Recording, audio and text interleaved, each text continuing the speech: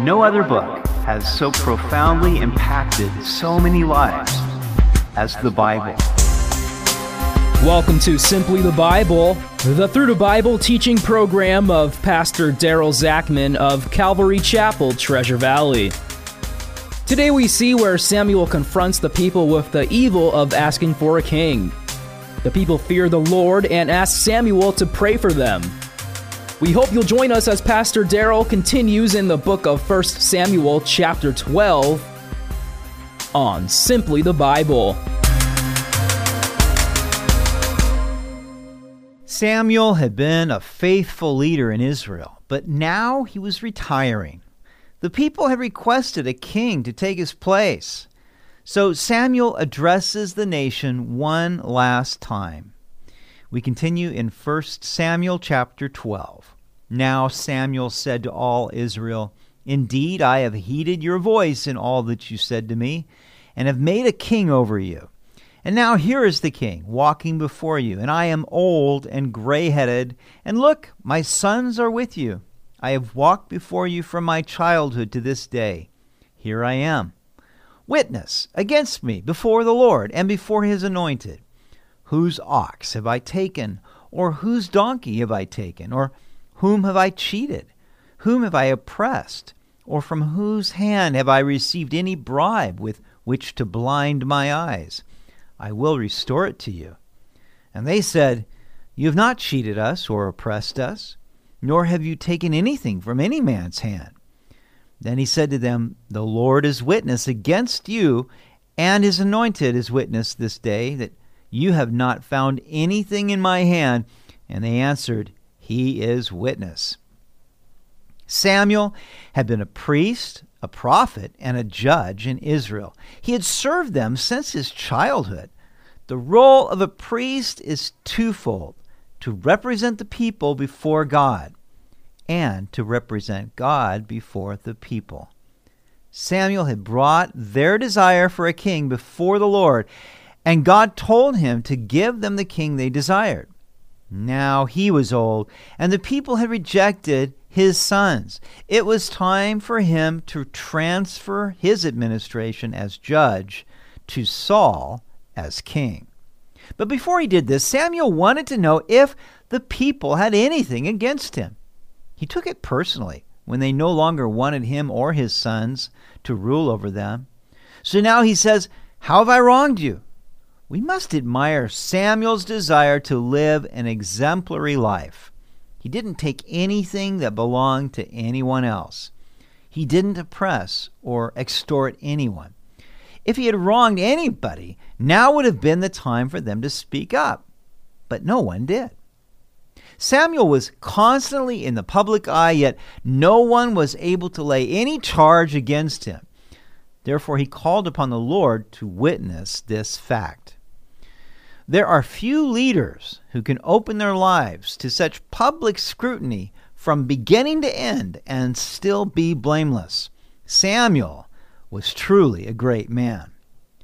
Verse 6, Then Samuel said to the people, "It is the Lord who raised up Moses and Aaron, and who brought your fathers up from the land of Egypt. Now therefore stand still, that I may reason with you before the Lord concerning all the righteous acts of the Lord, which he did to you and your fathers. When Jacob had gone into Egypt, and your fathers cried out to the Lord, then the Lord sent Moses and Aaron, who brought your fathers out of Egypt and made them dwell in this place." Samuel now moves from his own record to the Lord's. How had the Lord wronged them, that they would reject him as their king? Samuel told them to stand still, as though he were addressing them in court. He laid before them the argument that God had been completely faithful to them, although they had been faithless. Verse 9, And when they forgot the Lord their God, he sold them into the hand of Sisera, commander of the army of Hazor, into the hand of the Philistines, and into the hand of the king of Moab, and they fought against them. Then they cried out to the Lord and said, "We have sinned, because we have forsaken the Lord and served the Baals and Ashtoreths. But now deliver us from the hand of our enemies, and we will serve you." And the Lord sent Jerubbaal, Bedan, Jephthah, and Samuel, and delivered you out of the hand of your enemies on every side, and you dwelt in safety. When they forgot the Lord, he sold them into the hand of their enemies, just as he said he would do. And yet, when they cried out to him for help, he delivered them, not once or twice, but 7 times throughout the period of the judges. God sent Jerubbaal, that is Gideon, Bedan, probably another name for Barak, Jephthah, and Samuel, who was the last of the judges, to deliver Israel from their enemies, so that they could dwell safely in the land.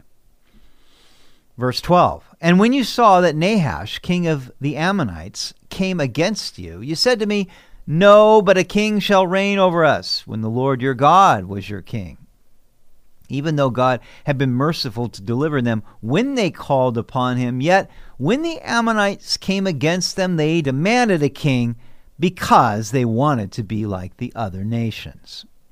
Now therefore, here is the king whom you have chosen and whom you have desired. And take note, the Lord has set a king over you. Saul was the people's choice, and God gave them what they wanted. There is God's perfect will and his permissive will. Saul was God's permissive will because of the hardness of their hearts and their unfaithfulness toward him. If you fear the Lord and serve him and obey his voice and do not rebel against the commandment of the Lord, then both you and the king who reigns over you will continue following the Lord your God.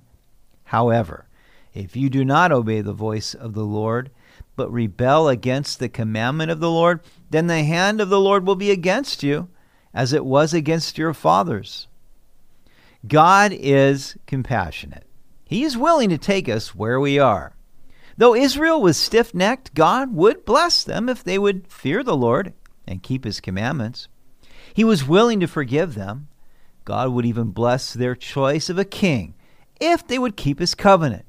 But if they didn't obey the Lord and rebelled against his commandments, then the Lord's hand would be against them, and they would suffer the oppression of their enemies, just as their fathers had suffered. The ball was now in their court.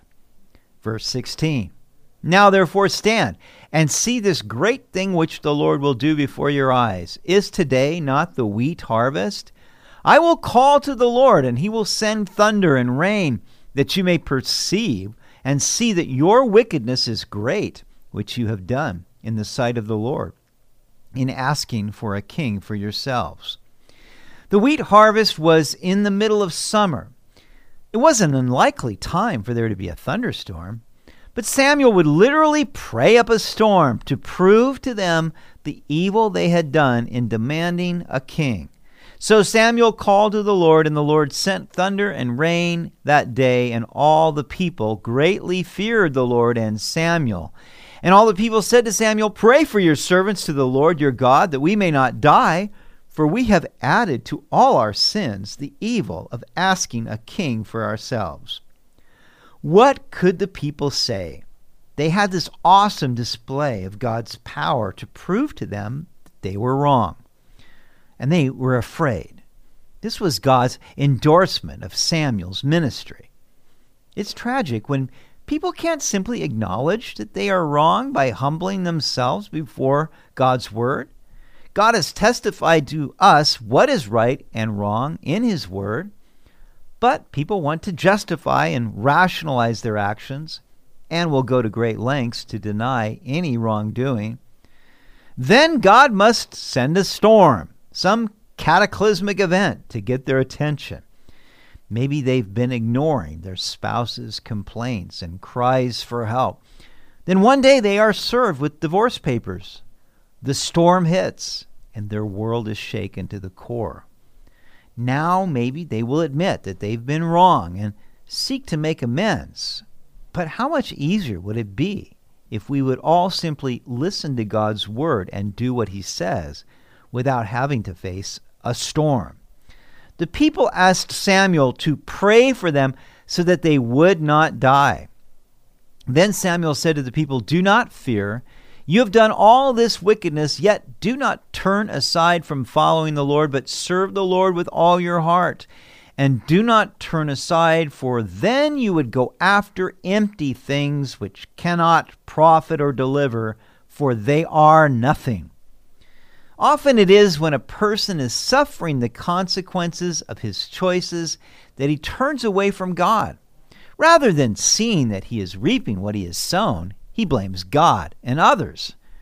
Now, as a loving Father, God will seek to use discipline in our lives to correct us and put us on the right path, but Satan seeks to use our suffering to turn us away from God.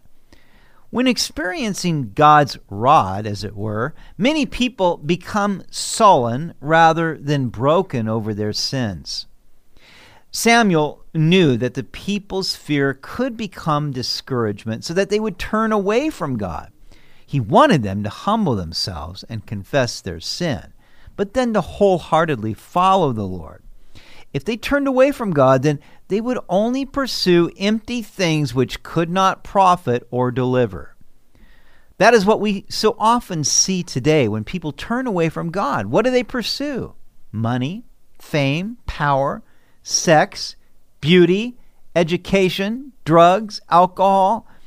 But these things are empty, and they have no power to deliver you when your soul is in desperate need, and they certainly can't save you from hell. How much better is it for us to turn away from these empty things and trust in the Lord? For the Lord will not forsake his people for his great name's sake, because it has pleased the Lord to make you his people. The good news was that even though they had sinned, the Lord would never forsake them. As the Apostle Paul wrote to Timothy, if we are faithless, he remains faithful. He cannot deny himself. Verse 23, moreover, as for me, far be it from me that I should sin against the Lord in ceasing to pray for you. But I will teach you the good and the right way. Only fear the Lord and serve him in truth with all your heart. For consider what great things he has done for you. But if you still do wickedly, you shall be swept away, both you and your king. This is one of the golden nuggets of the Old Testament. Samuel considered it to be a sin against the Lord to stop praying for the people. Do we? What priority do we give to intercessory prayer? I believe one of the greatest sins of our nation is the sin of prayerlessness. We voice our opinions in the social media, but do we pray? We become politically active, vote, protest, and lobby, but do we pray? We are quick to give people a piece of our mind and tell them how we think they should run their lives, but do we pray? I would like to close with a quote from Pastor John Corson. Prayer is the proof of love, and love is the product of prayer. If I love someone, I will pray for him. And if I pray for him, I will love him. Could you be more devoted to praying for others, even for your enemies? I know I could be. You've been listening to Simply the Bible, the Through the Bible teaching program of Pastor Daryl Zachman of Calvary Chapel, Treasure Valley. For more information about our church, please visit our website at calvarytv.org. To listen to previous episodes, go to 941thevoice.com or check out our iTunes podcast. Tomorrow we will see where a great multitude of Philistines gather against Israel for war. The people panic, and Saul foolishly offers a sacrifice without Samuel. We hope you'll join us as we continue in the book of 1 Samuel on Simply the Bible.